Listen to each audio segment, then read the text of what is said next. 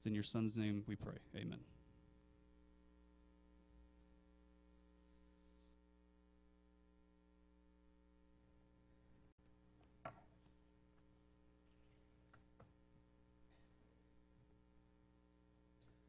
Well, when the day began, they were about to experience their brightest dream.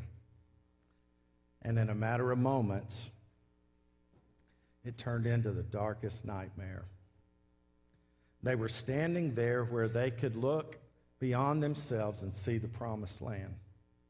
God had led them out of Egypt. He had given them victory, safety, security, fed them.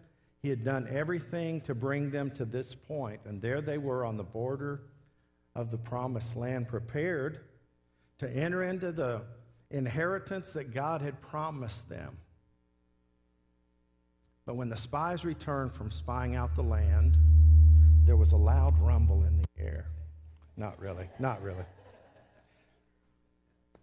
When the spies returned from spying out the land, there were 12, remember, one representing each of the tribes of the descendants of Jacob. 10 of them came back with a negative report. 2 of them came back with a positive report. Now, can you name the 2 that came back with a positive report? Joshua and Caleb. Can anybody name one of the 10? Kind of shows us where we fall when we don't trust God. We just fade into oblivion. So the report comes back that the land is very abundant and fruitful. The fruit and vegetables are huge and desirable. It looks wonderful. However, they said, we are like grasshoppers in the eyes of the people that we saw there, and there is no way that we can overcome them. But Caleb and Joshua said, we can do it. God has promised it. Let's go into the land. But the negative spies prevailed, and tragedy began to unfold. It results in everyone 20 years of age and older is going to die wandering for 40 years in the wilderness. That simple walk into the promised land turns into the world's longest death march in history. 40 years in the wilderness. So let's say that somebody was 19, just under that 20-year limit. Those who are going to be killed 20 and above. When they enter the promised land now, they're going to be 59 years old. Except for Joshua and Caleb and their families. God will spare them. And so they wander in the wilderness. That generation dies. And then they find themselves again, after the death of Moses, under the leadership of Joshua, standing again on the border of the promised land.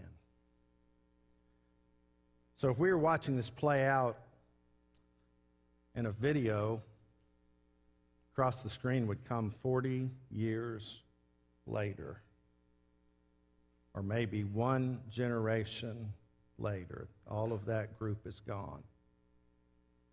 And now they're about to enter what God has promised them. So in Joshua chapter 4, they are crossing, or have crossed, the Jordan River, a swelling river overflowing its banks. God has miraculously guided them through that. The priests and the leaders of the people have led the way, but when the priests' feet hit the water as they carry the Ark of the Covenant, the water stands up in a heap, just like the Red Sea, and the water flows, and the ground is dry, and they cross over, these hundreds of thousands of people. And when they get to the other side, they're given some instructions that I think would be very helpful for us to consider. In their day, it was a matter of stacking stones and remembering what God had done. Not just that day, and not just in their lifetime, but all the way back to the deliverance from Egypt, they needed to remember. But it had to do with stacking 12 stones representing those 12 tribes. For us, I want us to think about connecting the dots. When things occur in our lives, when we're praying for others, sometimes connecting the dots on how we got where we are, what God has done in the past, what He longs to do in the present and the future is very helpful. And so as we look at this passage, I want us to think about them stacking stones and us connecting dots to become more focused in our obedience to the Lord. So let's look together at Joshua chapter 4, beginning in verse 21. And let's stand in honor of God's word, please.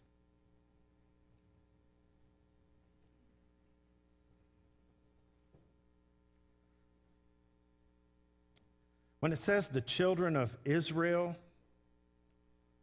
it simply means the descendants of Jacob. His name was changed to Israel. So it wasn't young people, it was all of the descendants. Just to clarify that. Verse 21 of Joshua 4, then he spoke to the children of Israel, saying, when your children ask their fathers in time to come, saying, what are these stones? Then you shall let your children know, saying, Israel crossed over this Jordan on dry land. For the Lord your God dried up the waters of the Jordan before you, until you had crossed over, as the Lord your God did to the Red Sea, which He dried up before us until we crossed over, that all the peoples of the earth may know the hand of the Lord, that it is mighty, and that you may fear the Lord your God forever. Let's pray together. Father, I do thank you for your word.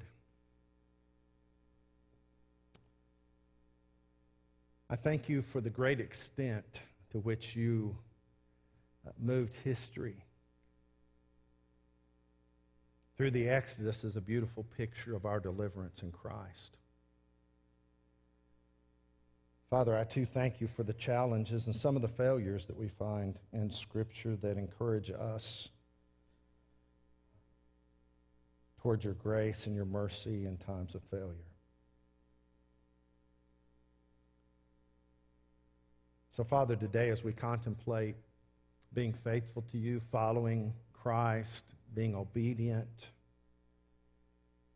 and passing that on into other people's lives, I do pray that you would use this scene from Scripture to inspire us and encourage us in that direction.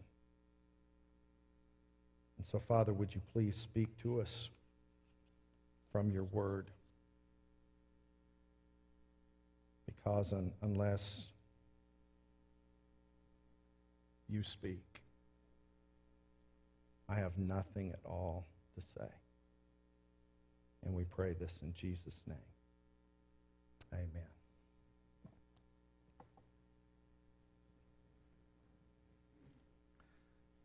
Well, as believers, if you put your faith and trust in Christ and you've committed your life to follow Him and to become like Him, your life is on display for the world in which you live. There's no way around that. People are viewing your life, sometimes critically and sometimes hungrily, looking for answers and meaning and purpose. But our lives are on display.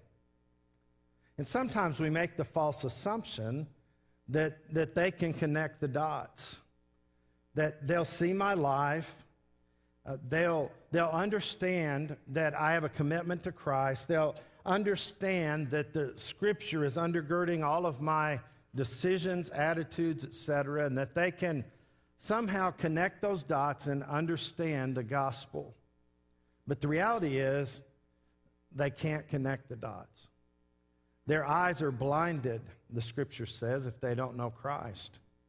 And so it's our job to help them connect the dots. There is a sense in which they glorify God in heaven when they see our good works, as Jesus said. But for them to fully understand the good news of Christ, that they can too be forgiven of their sin debt, live out from under the guilt and the shame of their past, all of those things that we are blessed with because of the glorious blessing of Christ in our lives. For them to understand that, we have to help them connect the dots. And also in a parenting relationship with our children, we can't assume that they're connecting the dots either, can we? I've dealt with parents throughout my ministry who one day woke up and realized my children don't see things like I do spiritually. They don't see the importance of Christ. They don't see the importance of following Him. And somehow the dots didn't get connected. So although we're beginning Family Bible Camp tonight, this does deal with parenting initially. It has to do with every relationship in our lives. Because in 1 Peter, we're all commanded to be ready to give an answer for the hope that is within us. We are to be always ready and able to tell people why we have the hope that we have in Christ. So I think when we look at the instructions that were given here in Joshua chapter 4, there are some principles here that we can apply in our lives.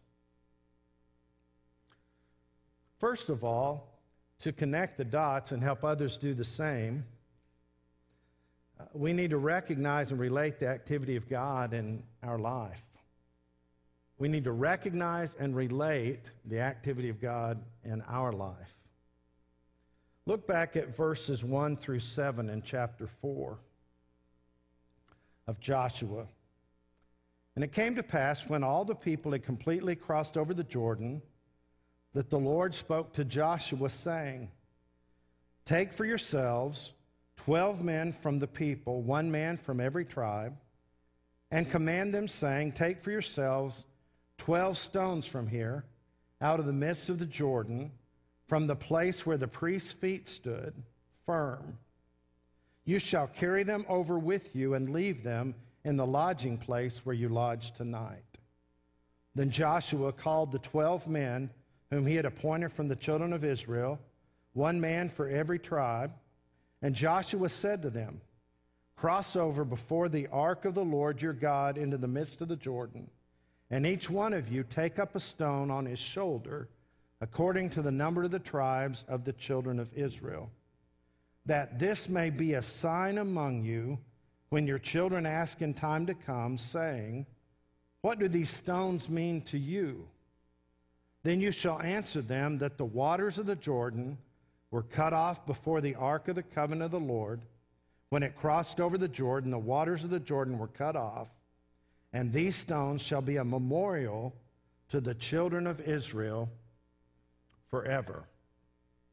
So initially the command was given to the leaders of the tribes, but they were somehow to recognize the activity of God, relate it to their lives, and be prepared from that standpoint to pass it to others. Something that's been astounding and at times overwhelming to me is that in the life of churches that I've pastored, this one included, we have seen a powerful move of God in people's lives. It might have been in the context of a solemn assembly where we spent 2 hours confessing corporate sin to the Lord and coming clean and getting right with Him, and there was brokenness and repentance, and God manifested Himself in some very powerful and personal ways in our lives. But it's always been astounding and overwhelming to see people walk away from that as if it was just another event they attended. to walk out with no recollection. When it would later be referred to, they would say, well, that was just a long service. And those of us who were moved and gripped by the power and the presence of God would think in our hearts and minds, no, it wasn't just another service. It was a life-changing, a world-shaking moment for us that altered everything in our lives. And so we can't take it for granted even that we are recognizing what God is doing in us, through us, or around us. We have to recognize the activity of God. And so when they were crossing over the Jordan, this was not just a natural coincidence that happened. It wasn't that the waters somehow just got stuck there and stood up. It was God moved to get them across that Jordan River, not just for that day, but for their existence. He had a purpose beyond the miracle. Some might recognize the miracle, but forget the purpose behind the miracle. Have you ever seen that happen in people's lives? So God had made some promises. He had promised to take them into this land of promise. And so throughout Scripture, you find promises. Some of them were specifically to people in the Bible that belonged specifically and ultimately and only to them. And so here was one of those occasions. We have to look at other things to apply it to our lives, because this was not a promise to us. I can't travel overseas and say, hey, that land is mine because I read it in the Bible. That was promised to a specific people. There are other times promises were made to individuals, but instead of claiming those promises, some things that we can do is we can learn the precepts behind the promises. What is that promise pointing to? Is that promise based on obedience? And is there a blessing that accompanies just the simple obedience to that statement that's made? That can be very promising in our lives, although it's not a specific promise to us. Or there are principles that we can apply from those promises. We'll talk about that in more detail, but one thing we need to know is here God had provided what He promised. That's the heart of the story. God provided what He promised. And that same God will provide in your life and my life what He has promised to us generally as believers. That's good news. But His promises are always toward His purposes. One promise that gets pulled out of context is Philippians 4:13. I can do all things through Christ who strengthens me. Well, that's quoted and prayed over sporting events by both teams wanting to win that event, and I don't see God flipping a coin to see which prayer He's going to answer. I just don't see that. What Paul was saying, he was in prison. Remember when he penned that? He had chains. He was talking about the struggles in his life. He was talking later about learning to be content in whatever situation he found himself. But he knew as he pursued the purposes of God, he could count on the promise of God that he could do all things through Christ who strengthened him in the context of his purposes. And so if you're outside of God's will and you're thinking God's going to strengthen you to disobey Him, that's spiritual insanity, isn't it? Because His promises always point toward His purpose, and His purpose is enveloped in that promise. And when I move toward that purpose, the promise comes about. But there are principles that can be gleaned from that. And one of the principles here is simply that God provides what He promises. when he says, whosoever shall call upon the name of the Lord shall be saved, he's making a promise that when you come and you genuinely turn to Christ and you call upon his name in repentance and faith, you shall be saved. It's a wonderful picture here of how God provides for us.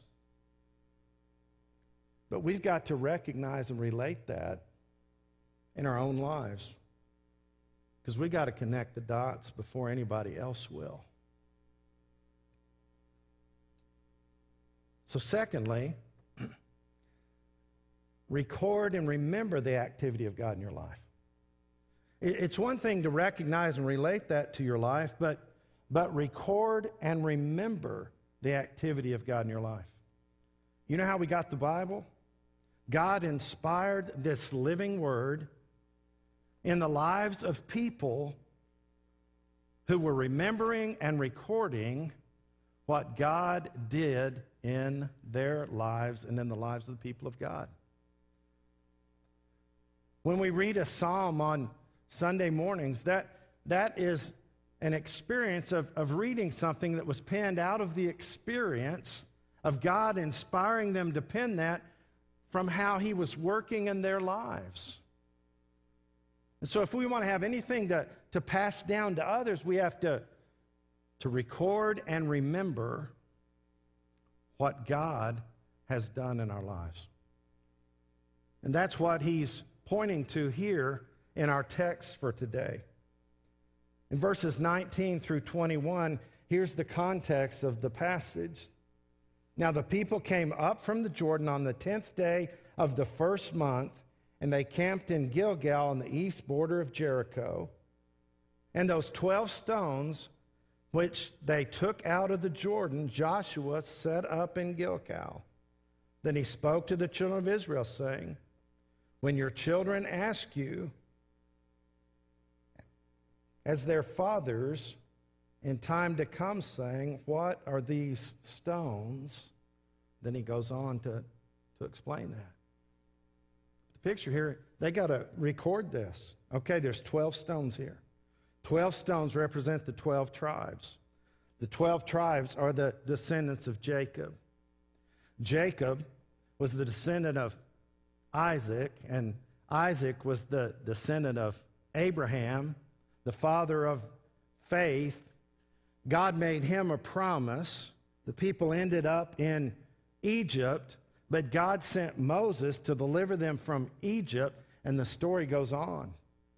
They had to somehow record and remember that in their lives so that they could pass it on to somebody else, because most of what we find in their lives was not them holding a Bible like we hold. It was verbal testimony that was passed down. They didn't have access. All of them didn't have access like we do. They couldn't swear on a stack of Bibles because they didn't have a stack of Bibles like we do. So we need to record and remember the activity of God in our lives. Just think about those special letters you've received or the special emails. You star them or you save them or you print out some text or whatever. Just, you don't want to lose that because it came from someone special. They said something special, or they were doing something special in the context of that they were communicating with you. You want to hang on to that, don't you? Well, when God works in our lives, we should record that in our minds and remember it. That's why God taught them throughout the Old Testament to have memorials.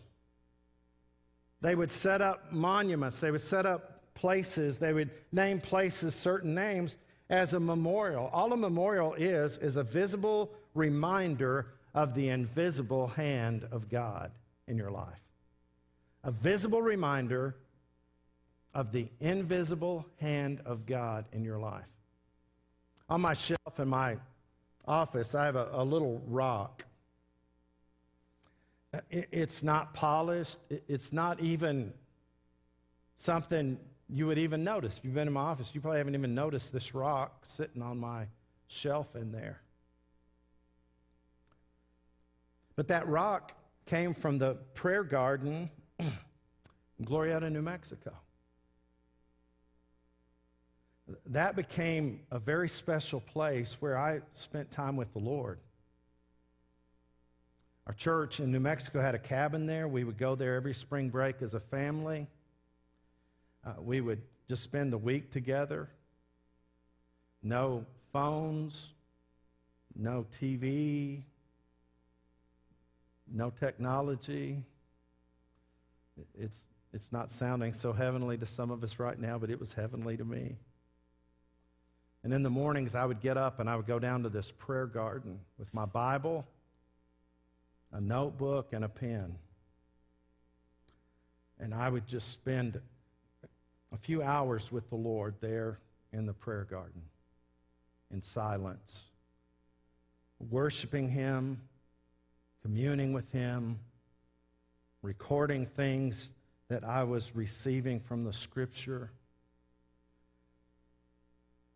I remember one occasion I was really struggling, and I just said, Father, why am I still where I am? Why am I pastoring the church that I'm pastoring? Why am I still there?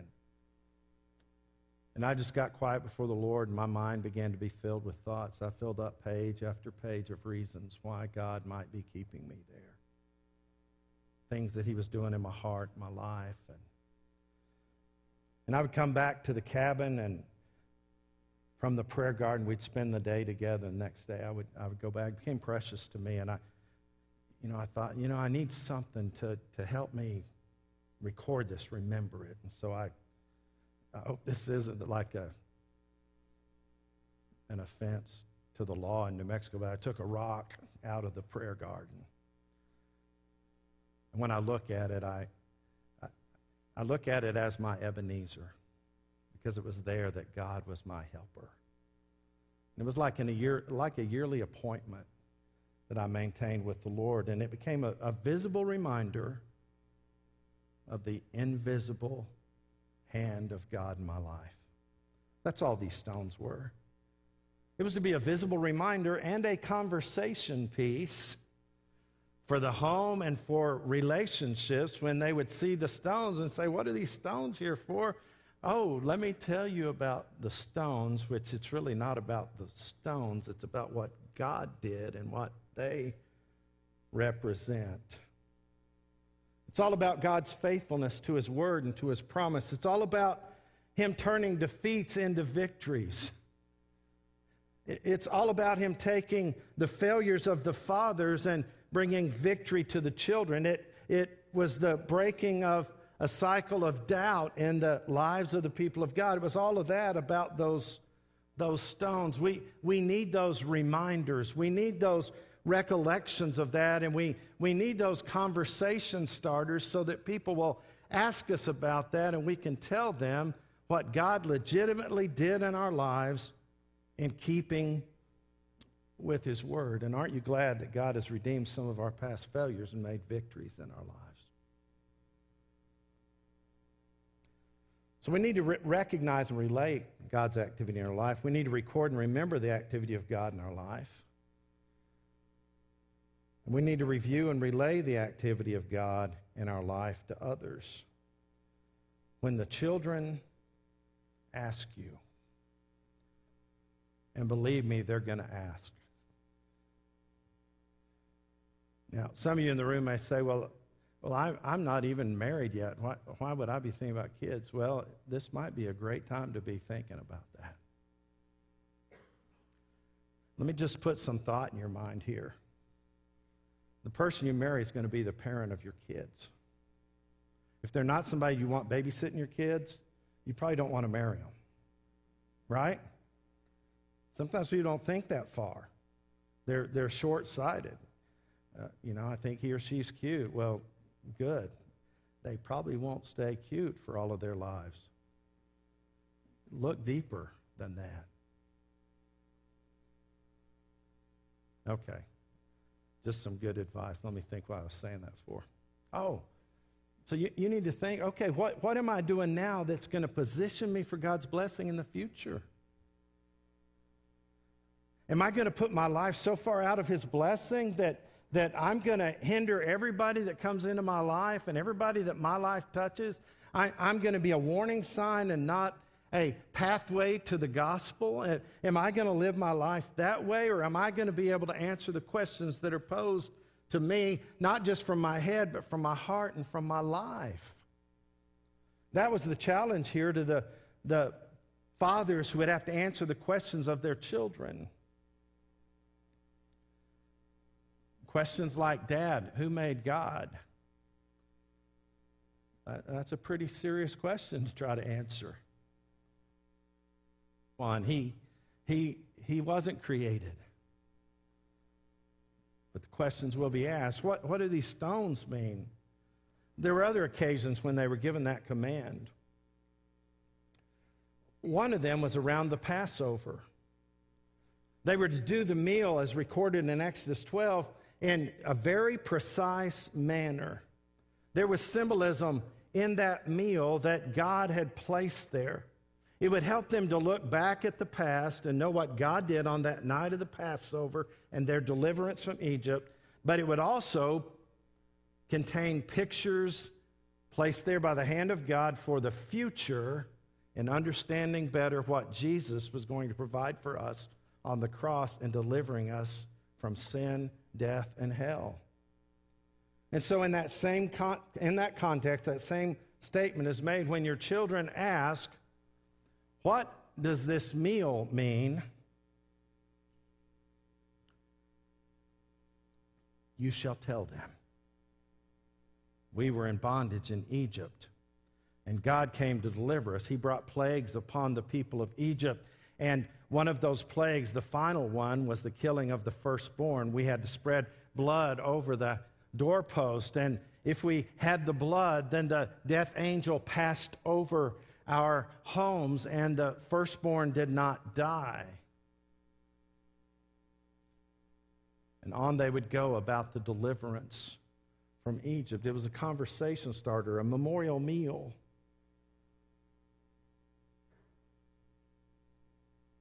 Kind of like the Lord's Supper. When children might say, that's not a supper. That's a little chiclet-sized cracker. Do you young people even know what a chiclet is? It's not just a small chick. Okay, good. I just thought I'd ask. It's just a little cracker and barely enough juice to taste. What's that for? Oh, you see, Jesus sat at a table with his disciples. One of them was about to betray him.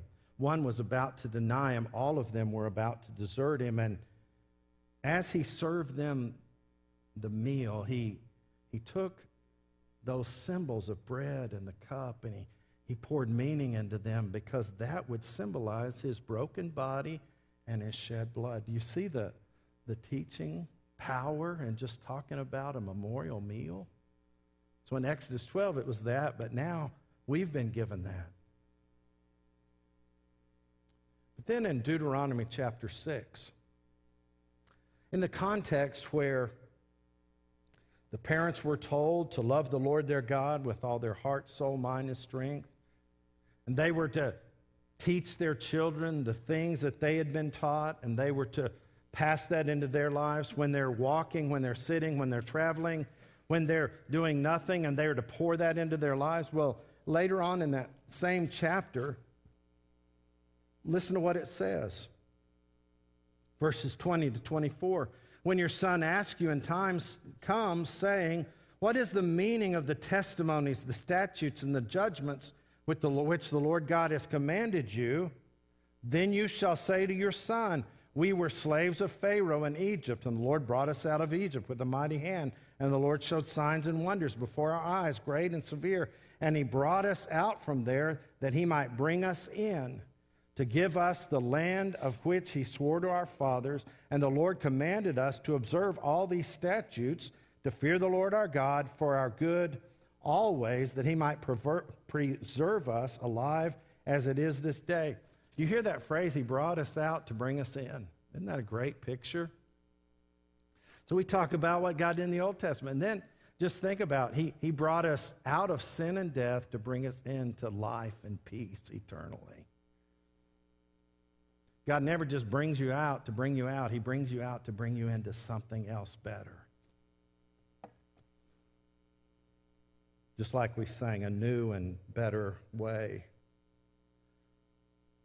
So don't let that intimidate you that you're going to have to answer questions. You're going to be interrogated by a 3-year-old, 4-year-old, 5-year-old because they will interrogate you as a parent. Don't let it intimidate you. Let it motivate you to grow in your faith and to be prepared.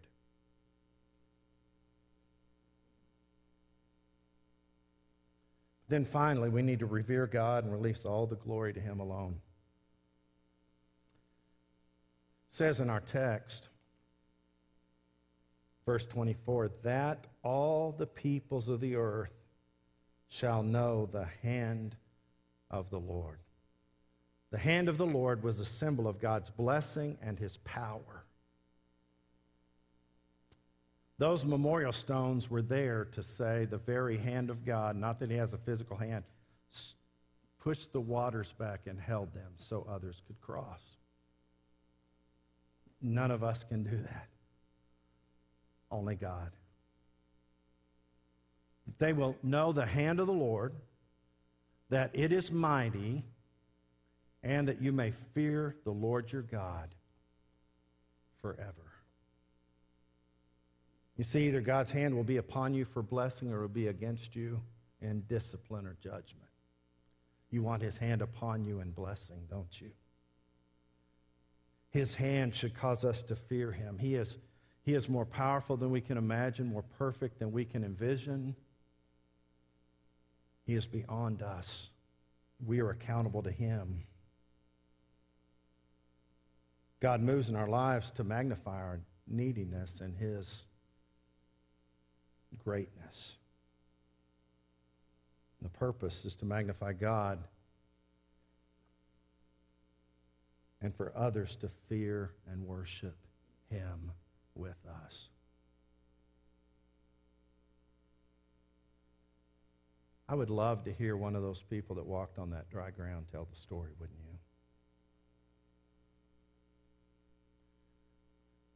you? I mean, can't you just tell? I mean, just imagine, man, the bottom of my sandal didn't even get wet. My foot never sunk in. It was dry ground, and that water had been flowing there forever. And we just walked across, and as we walked across, we looked at the Ark of the Covenant. We had to stay a certain distance away, or He would have struck us dead right there. It wouldn't have been the water that got us, it would have been God that got us. But we kept the distance, and we walked across, and when we got on the other side, and they brought the ark out, and it was completed, the water started flowing again. It was amazing.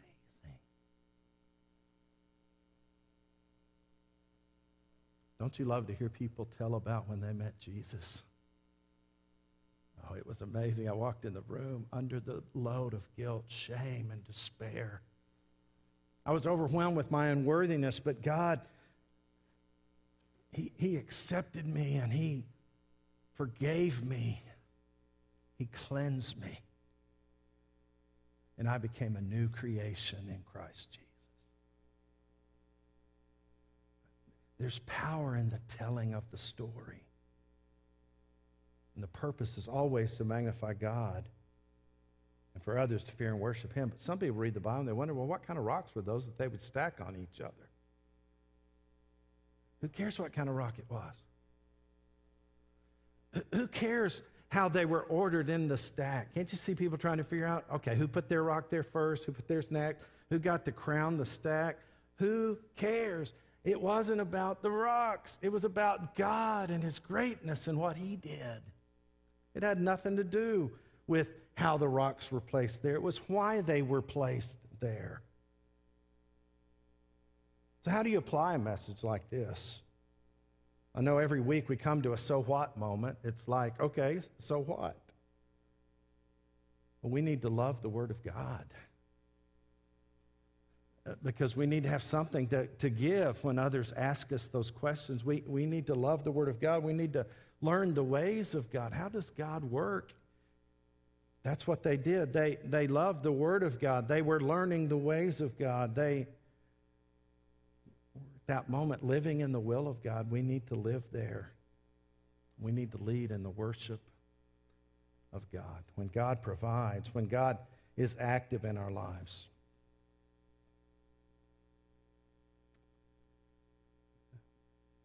We need to tell the story, not to magnify us, because the only thing that brings us into the story is our need and our neediness. It's His greatness that matters. And if God really did something in our life, we should never boast in anything but Him. I was 18 years old and in South Korea.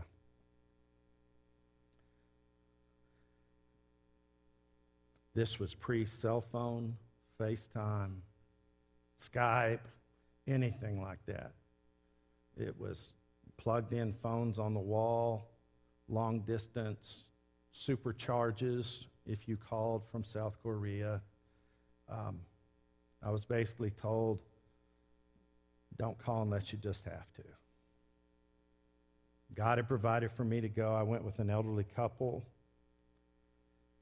I'd come home from college, my freshman year at the end of that, pleading with God to help me be a person who led people to Christ, and went home that very day, and my dad said, hey, we need to go get your passport picture made. I thought, what'd I do that you're shipping me off? I've never been out of the nation. And he said, your mother and I believe that God wants you to go to South Korea on a mission trip. He said, on the way to get the picture made. But I need you to make me a promise. I said, okay. He said, we really are convicted that we don't need to tell anybody about how much the trip's going to cost or anything. We're not going to ask anybody for any money. But your mother and I can't afford to send you, but we believe God's going to provide, and we don't want anybody to get the credit but Him. And he said, so we're just going to trust God to provide. And he said, there's one person in the church I want you to stay away from until you get back from the trip, because I know she'll want to pay for the trip. So avoid this lady. And so I said, okay, I'll avoid this lady. So God provided. So I'm in South Korea. The lady, the elderly lady I was with, gets sick. Can't think what it was now. So her husband and she are there in their room, quarantining. We didn't call it that then, but quarantining. I'm kind of on my own at 18 in South Korea, like on the 23rd or 24th floor of this hotel that goes even farther than that, in the city of Seoul. The day before, a few days before, something had bit my thumb while we were out in these homes. And it was really swelling. My thumb always bothers me while I'm telling this story. So it had pus, and it swole to where you couldn't even see my thumbnail. And I was 18. So the missionary didn't know what to tell me. The people that were there with me couldn't help me. Everybody's concerned, but nobody knows what to do. They don't want me to call my parents and alarm them. And so I am the alarmed one. There were doctors on the trip, but they were in Busan. And so the missionary was telling me, that was leading the thing, he said, hey, if you can hang on till, I think it was Thursday, they're going to be flying in, and the doctors will get them to look at it. I mean, this was like my first time to ever be in a situation like this. And all I could think about was my thumb. Well, Thursday came, and there was this downpour of rain. It rained and rained and rained. I go down to see the missionary that night because my roommate is rained out where he went to preach that day. I'm rained in, and so I'm completely by myself this night. I go down to see the missionary, and he said the medical team didn't fly in because of the rain. They're going to be here tomorrow. And I was thinking, I won't have a thumb tomorrow, because it was just throbbing and hurting, and my elbow was starting to hurt, my whole arm. You can imagine what I was thinking. So I go back to that hotel room where it warns you not to take pictures out that window due to North Korea, et cetera. And so you're like feeling like there's guns aimed at the window anyway, but you're looking out at the rain. And so I just started kind of hitting the wall with my good hand to make it hurt. So I stopped thinking about this hand. I was just I was 18. Okay, so finally I think, I got to do something. I can't sleep. Nobody's here. I can't talk to anybody. Everybody else is asleep. I'm not. I'll go ride the elevator. So I go ride the elevator. It was kind of a rush. When you grow up in New Mexico, eastern New Mexico, it's flat. You have to take Dramamine when you go over a speed bump.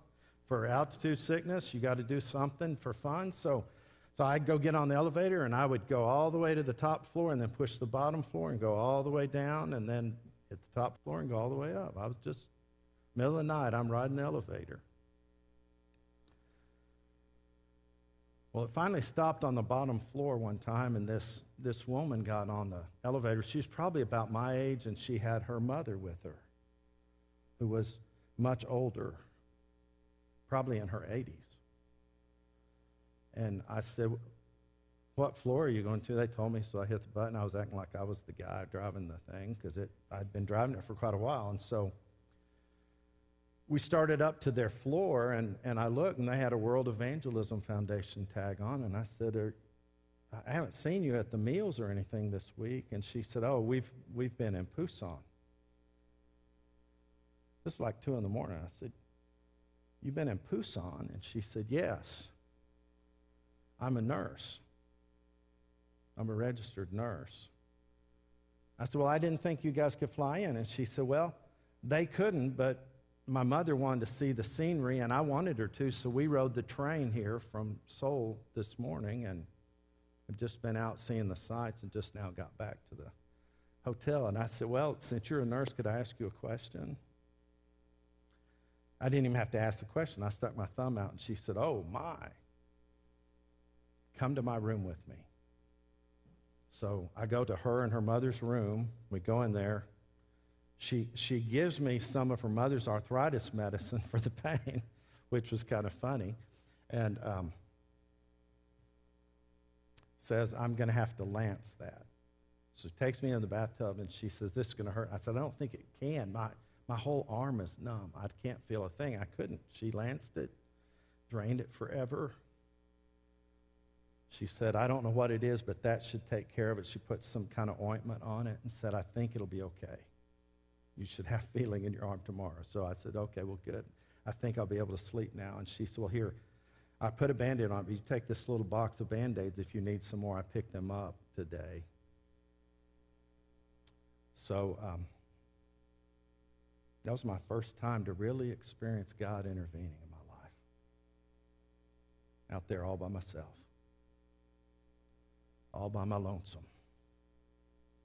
God did that. And you know what I have? I have that little box of Band-Aids. You know what's really cool about those Band-Aids?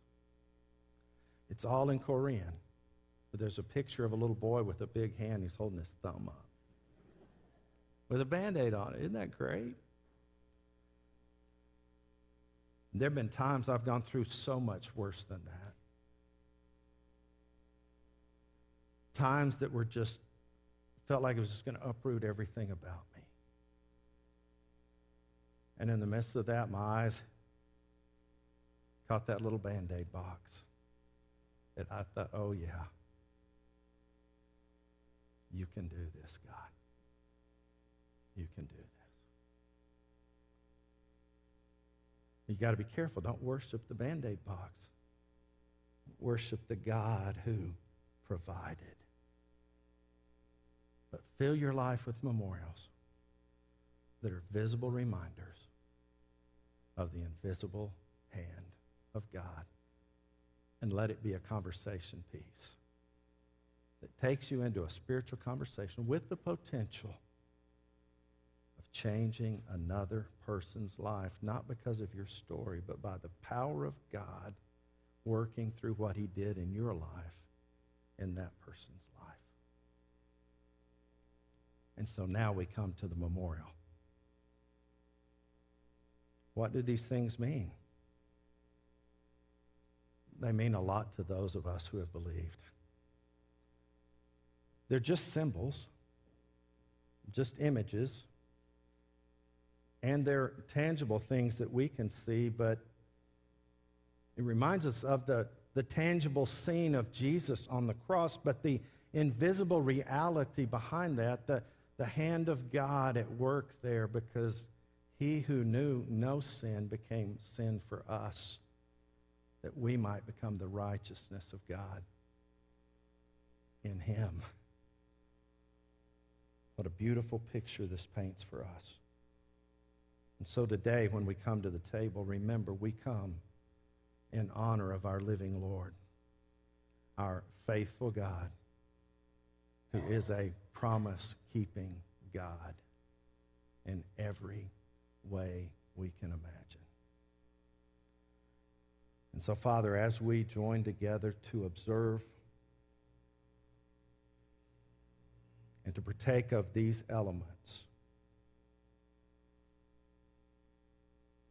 I pray just the thought of your hand at work through the death of your Son and the raising of him from the dead would bring about a fresh reverential awe and fear of who you are.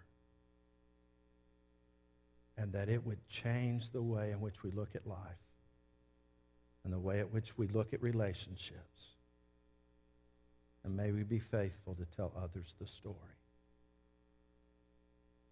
So, Father, now as we gather here to partake and to pray with one another, would you bless it in a very personal and powerful way? And we pray this in Jesus' name.